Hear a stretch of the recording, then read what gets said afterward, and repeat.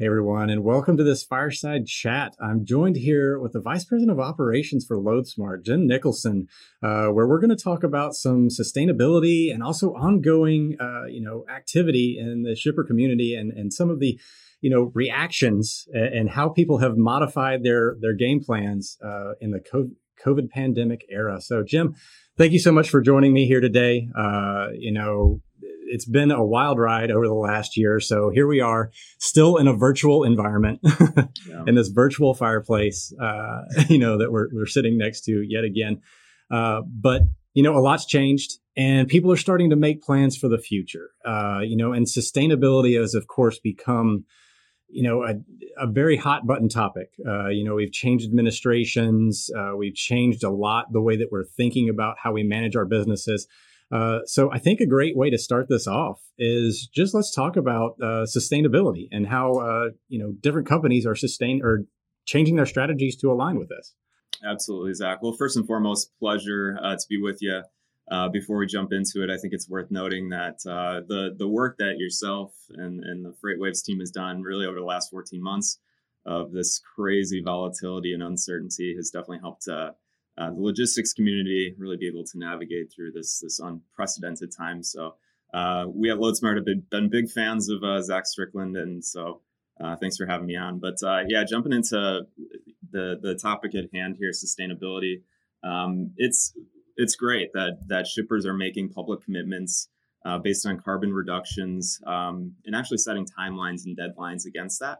And some might think that, a deadline or a timeline of achieving a certain end result by, let's say, 2030 is so far off.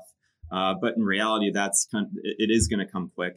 And we're definitely seeing shippers that we partner with making those preparations, right? And, before going into it, I think what's important to understand, at least how we think about it, is sustainability doesn't necessarily have to be a siloed effort, right? I think sustainability needs to be combined with some of these value creation, value add, and also cost mitigation strategies that shippers can deploy to really hit all of these buckets with a streamlined solution.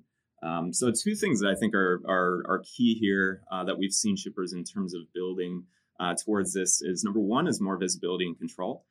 So a common trend that we've seen and worked with our shippers on is where historically most of this procurement was outsourced to, let's say, 3PLs, 4PLs, taking more of that over the last couple of years in-house. What does that do? It gives more control to the shipper.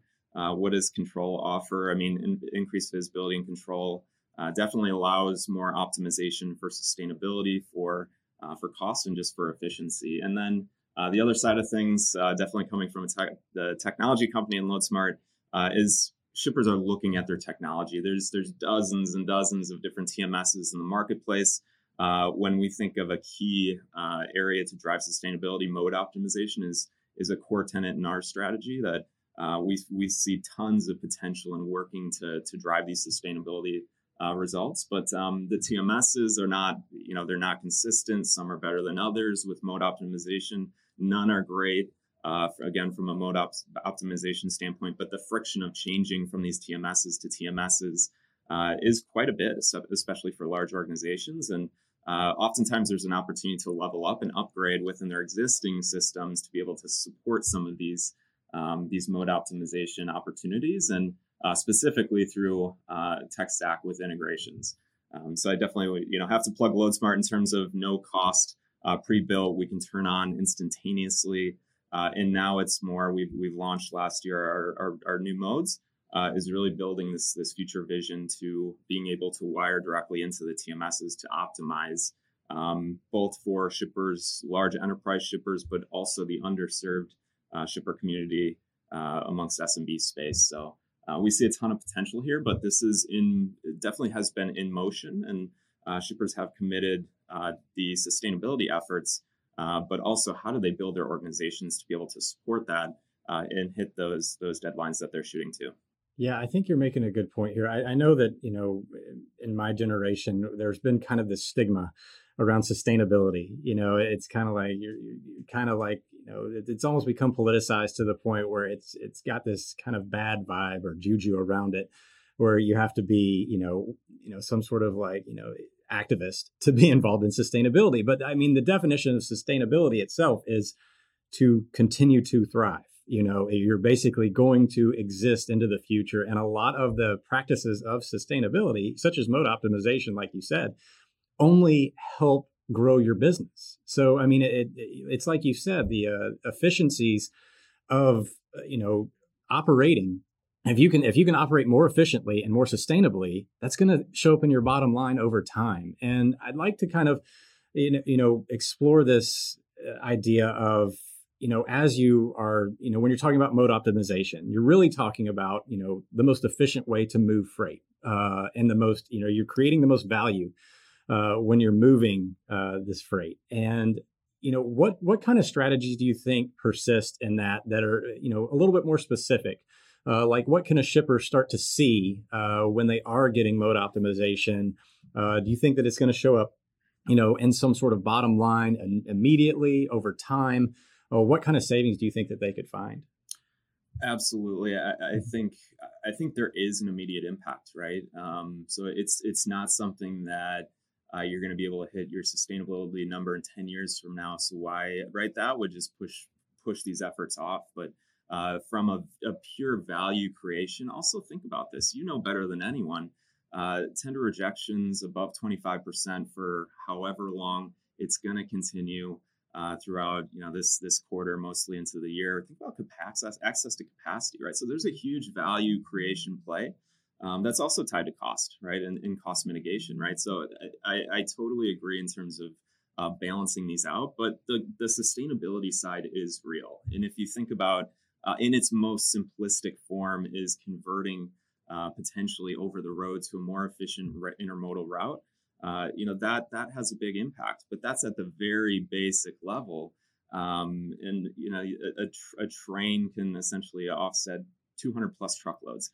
But that's, again, basic. So when you think about what is mode optimization, what's available to shippers currently, we would argue that different TMSs have different capabilities. None are great from a mode optimization standpoint. I think, optimization sometimes can be extremely expensive. It's a more broad, full scale, accessible to the large that have large supply chains, maybe potentially more sophisticated.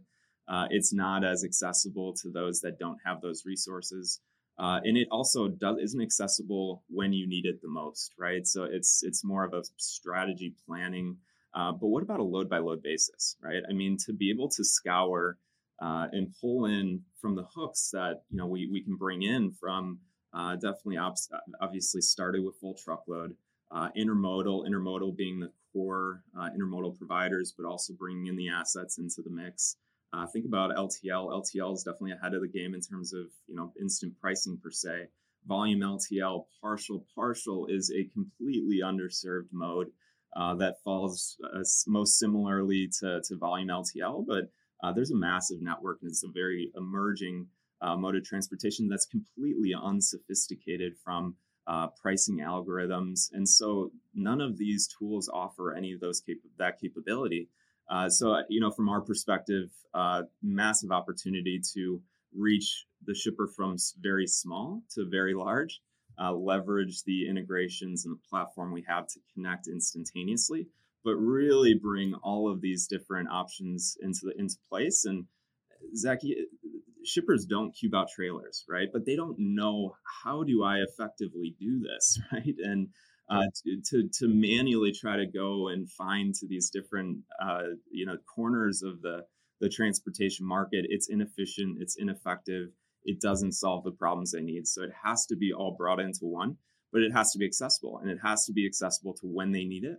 And it's the days of hiring a 4PL to do this extremely expensive network analysis optimization, when you can do it for free, right? And you can do it within the confines of your native system that you operate in.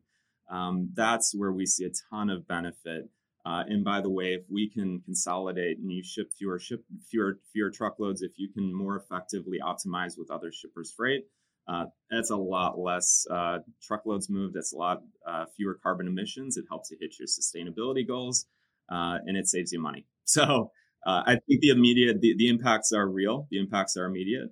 I think you see it from absolutely the bottom line. But the other piece that I think is missing from this, and I think we see digitization sometimes is like removing all the people and everything, but there's a huge value creation opportunity here. And if shippers could open up more capacity to their network from these different modes, that's a win for everyone. Yeah, I think you're making a real strong point there with the LTL side. I came from LTL myself, so it's almost like a second nature for them to find the most efficient way to move freight, and cube out trailers at that. So what you're talking about from a technological standpoint is fascinating, because you're talking about allowing a lot of disparate shippers with different, volumes and different needs, and being able to effectively combine their freight demand into a more effective way of moving it across the country. And that's essentially at the root of what LTL is a consolidation effort, but it's more than that from the aspect that you're talking about it. You're talking about being able to mix and match truckload with LTL, with intermodal, and combine all of this excess capacity that is essentially wasted, sitting out there in the environment right now. Like you said, we got over 25% tender rejection rates for at least 7-8 months of the year, and how many of those truckloads had a lot of space on those trailers, and finding where these opportunities are, again, being so fragmented in the space is going to be essential, moving forward, especially as the driver shortage persists. I don't think it's going to get that much easier to hire drivers. I think some of this will ease as we get later into the year, as some of that stimulus money starts to run a little bit more thin. But still, there's not this growing, pool of resources for drivers out there. That's not going to get better, more than likely. So when the market does settle and then starts to get more volatile again, as we've seen over the past 3 years, we're going to need to find some way to sustain capacity. And I think what you're talking about is really, really impactful there in the way that you can use technology. And it's not going to remove the need for human capital by any means. I've always thought about it in terms of every job I've been into, I've tried to automate myself in some form or fashion, and I've only gotten busier. So automation does not necessarily remove the human element from the equation. It only allows you to be more effective and not spend your time on things that are repetitive. And that's, I'm sure that you've seen a lot of this from your end. And, what are some of the changes that you've seen in your shipper community and your experience in the last year? Yeah, I think you hit a really good point there that we try to continue to hit a home on, because we get questions of, well, you guys are a digital company. Why do you need people? Well, yeah, this business, people are important in this business, but people shouldn't necessarily be used to do manual quotes and to run over and ask the ops guys what we can do and what we can't do. These people, our team, our very talented team, should be actually having complex conversations about how do we bring this? How do you create solutions for your supply chain? Really do that, right? And it allows us to do that because we can automate a lot of these processes that just don't need to be done by the human element. But in terms of the question of what have shippers done to navigate through the challenging marketplace that we've seen, and we all know you've seen tender rejections where they're at. So routing guides very much vulnerable in 2020. That's continued into this year. It's wild, right? As contract rates reset, we saw no movement in terms of rejections, actually increased after the polar vortex, only continuing to see that strain. So definitely supply chains built on more lean philosophy with lesser consideration to risk management now is kind of pivoting. And so you see this building up of inventories and really trying to reevaluate how do we mitigate the disruption that this type of event that's 14 months in the making. So we saw definitely mini bids, RFPs, right? How do you get short-term capacity at higher rates? Very ineffective. It's effective as a short-term kind of stopgap. not an effective long-term strategy. It just creates a lot more work to the whole process, and we don't think that's an effective strategy. But definitely, our bread and butter is the integrations. There's tons of power there. But the other piece, as others are kind of connecting in, is integration isn't consistent across the board. Just because you integrate into a TMS doesn't mean you're bearing the fruits of that integration, right? And I think we see a lot of plug and hope and expect, think something's going to come from it. There's a lot of work that has to go on beyond that to really be able to manage effectively and create value and maximize the ROI for that integration. But shippers that are actually doing it selectively and bringing in instant pricing into the routing guides to create more stability within the routing guide is impactful.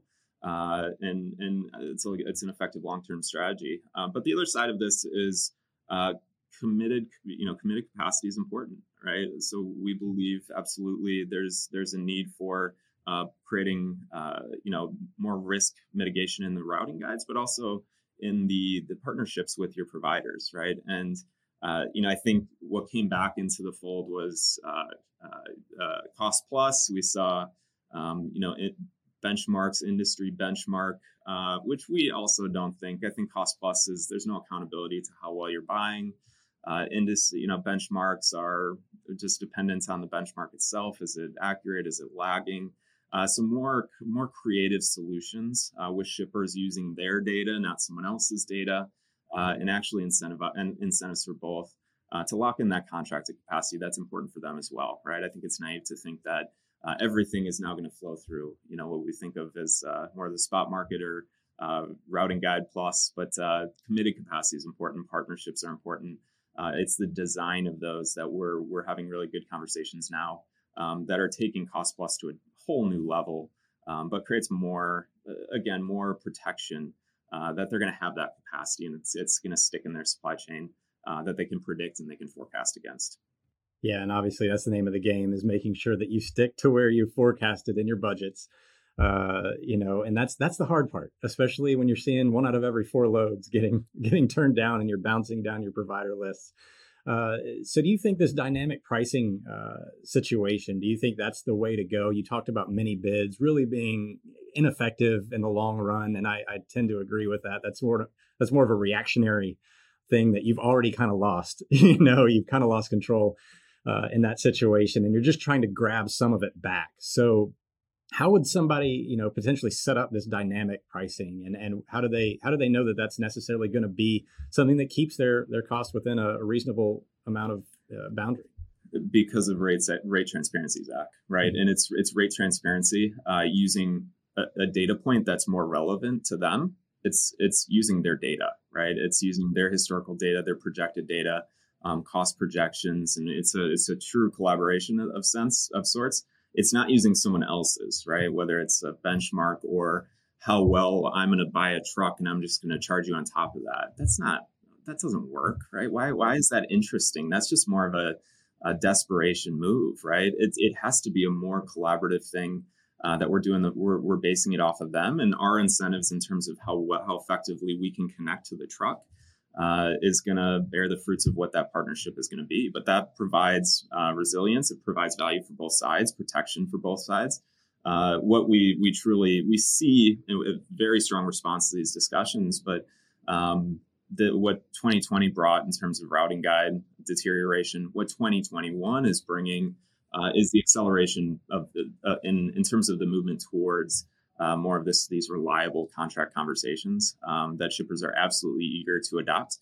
So ultimately, the silver lining of this is there will be change, right? And hopefully that change is much more accelerated than if you went through, a year like 2019, that there wasn't much incentive to do that because they had all the control. There was ample capacity. So the silver lining here is we're seeing change, and it's meaningful change. That's creates value for everyone, right? And it's a long-term sustainable solution, as we're talking about. Yeah, I think you make probably one of your best points yet, is that even though we had kind of a rough patch there over the last year and a half, it's really probably accelerated the growth and the resilience of the transportation market overall. I mean, we've seen a lot of technology come online. We've seen massive improvements in this effort to create more sustainable environment. And I think that's a good thing overall in the long run. We might have gone through a little bit of pain to get to this point, but I think that's a well said point. Well, Jim, thank you so much for talking with me today. And thank you for watching. And Jim, where can people find out more about what you do at LoadSmart?